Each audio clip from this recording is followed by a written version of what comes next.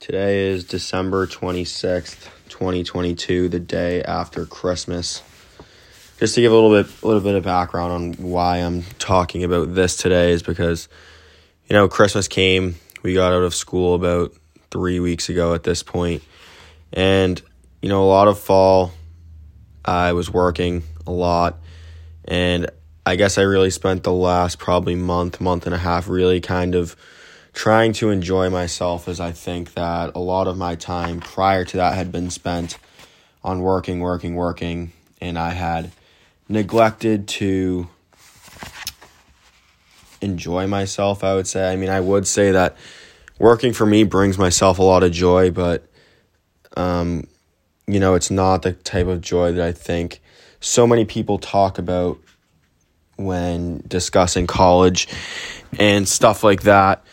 I think that when I started college, I was really clear on this idea that I'm going to talk about today. But somewhere along the way, I wouldn't say lost my way, but it wasn't as much of an emphasis as it has been really over the past year and a half or two. I'm going to read you an excerpt from a book called How Will You Measure Your Life, which was posted in the Harvard Business Review and was written by Clayton M. Christensen, who is also a Harvard business student. And when I read this, it was literally, I essentially said, oh my God, I couldn't agree more with some of the stuff that he is saying here. And I'll kind of talk about to you why this is so important to me, because I think that this is one of the biggest things that I'm still young and, I probably don't have the wisdom as some older people have, but one of the things that I've noticed where so many people go wrong is really based around these ideas. And I think that developing these ideas in college are really what separates the top 1% of people who fully enjoy their lives compared to the people who are, they have a good life, but they're kind of going through the motions. They're not really intentional about what they're doing. And I think that this lack of intention honestly has a negative effect that I am trying to avoid. So I'm just going to get into it here. The excerpt is titled, Create a Strategy for Your Life. A theory that is helpful in answering the second question, how can I ensure that my relationship with my family proves to be an enduring source of happiness, concerns how strategy is defined and implemented. Its primary insight is that a company's strategy is determined by the types of initiatives that management invests in. If a company's resource allocation process is not managed masterfully, what emerges from it can be very different from what management intended. Because companies' decision-making systems are designed to steer investments to initiatives that offer the most tangible and immediate returns, companies shortchange these investments in initiatives that are crucial to their long-term strategies. So just to kind of clarify here, what that means to me is that companies are doing things that will bring them short-term results, but will cost them in the long term. So, for example, you can work an extra hour each day. This is just an example. This is just to help you understand. You can work an extra hour or 2 hours each day, but those extra 2 hours are probably not going to bring you from, 6 figures to 7 figures. But what it will be costing you is probably the relationship with your family. And, it could be costing you things like, in a more simple term, like that extra 2 hours that you're working cuts out the time that you had to go to the gym. So then, missing one day is not the end of the world, but if it becomes a habit, you're sacrificing your long-term health for your short-term material gain. All right, to go on. Over the years, I've watched the fates of my Harvard Business School classmates from 1979 unfold. I've seen more and more of them come to reunions unhappy, divorced, and alienated from their children. I highlighted this part. I think this is incredibly important.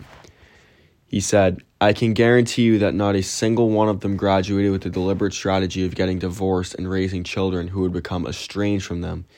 And yet, a shocking number of them implemented the same strategy. The reason? They didn't keep the purpose of their lives front and center as they decided how to spend their time, talents, and energies. This is quite literally one of the best things that I have ever read, because this is exactly how I have felt.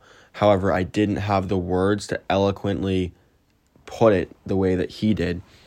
What this means to me and what I've noticed is that I listen to Jay Shetty a lot, and one of the things that he said that always sticks with me is look at yourself in 5, 10, 15 years' time and ask yourself, is that where I want to be? I think a lot of us are going to college and we're going through these business programs and we're looking for these jobs, but we don't have that sense of purpose that is guiding the decisions that we're making during and post-college. I think that because we lack that sense of purpose, we are then making decisions that are not ultimately going to lead us to where we actually want to be. We're following a blueprint, as Christensen suggested, that has failed time and time again to make us happy. Not to make us the most financially successful, but to make us happy. And I think if you're not happy, then your financial success really doesn't matter at all. Who cares if you're rich? If you're miserable, then it doesn't matter. If you don't have a family to spend your money with, then what do you even need money for? I think that this is just so incredibly put, and I'm going to read it again just because I think it's so good. I can guarantee you that not a single one of them graduated with the deliberate strategy of getting divorced and raising children who would become estranged from them, and yet a shocking number of them implemented that strategy. The reason? They didn't keep the purpose of their lives front and center as they decided how to spend their time, talents, and energy. To continue reading, it's quite startling that a significant fraction of the 900 students that Harvard Business School draws each year from the world's best have given little thought to the purpose of their lives. I tell the students that Harvard Business School might be one of their last chances to reflect deeply on that question. If they think they'll have more time and energy to reflect later, they're nuts, because life only gets more demanding. You take on a mortgage, you're working 70 hours a week, you have a spouse and children. For me, having a clear purpose in my life has been essential, but it was something that I had to think long and hard about before I understood it. When I was a Rhodes Scholar, I was in a very demanding academic program, trying to cram an extra year's worth of work into my time at Oxford. I decided to spend an hour every night reading, thinking, and praying about why God put me on earth. That was a very challenging commitment to keep, because every hour I spent doing that, I wasn't studying applied econometrics. I was conflicted about whether I could really afford to take that time away from my studies, but I stuck with it and ultimately figured out the purpose of my life. This is something I highlighted again too. Had I spent that hour each day learning the latest techniques for mastering the problems of autocorrelation and regression analysis, I could have badly misspent my life. I apply the tools of econometrics a few times a year, but I apply my knowledge for the purpose of my life every day. It's the single most useful thing that I've ever learned. Again, this is another quote that I found to be incredibly, incredibly impactful, and it resonated with me quite a bit, because I think as I look back on my time, the best thing that ever happened to me was my gap year, because during my gap year, I spent my time doing exactly what he details in this book. I'm very grateful for that, because I feel like now I have a clear purpose in my life of what I want to do, and that has been able to make decisions that I have made much easier in terms of school, business, social life, etc. A lot of this stuff I actually recently have been second guessing myself on. But after reading this, it's really just kind of reinvigorated me to stay true to who I have been for the past 3 years.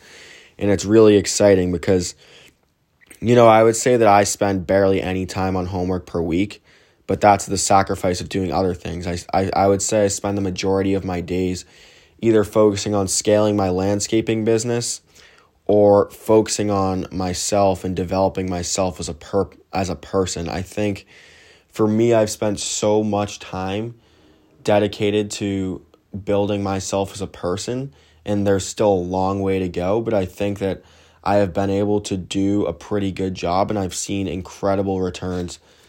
For example, there was a few things that earlier this year I lost, and that I think after that I had to pivot my mind, where before that I would really focus on attracting, not chasing. And I think momentarily I focused on chasing versus attracting, but I really stopped that very quickly, as I knew that this was not the way to go. And after I was able to refocus on myself and refocus on the inner energy and the energy that I was giving off to those around me, it really attracted much more into my life without me putting in really any effort at all. And I think that goes for pretty much everything.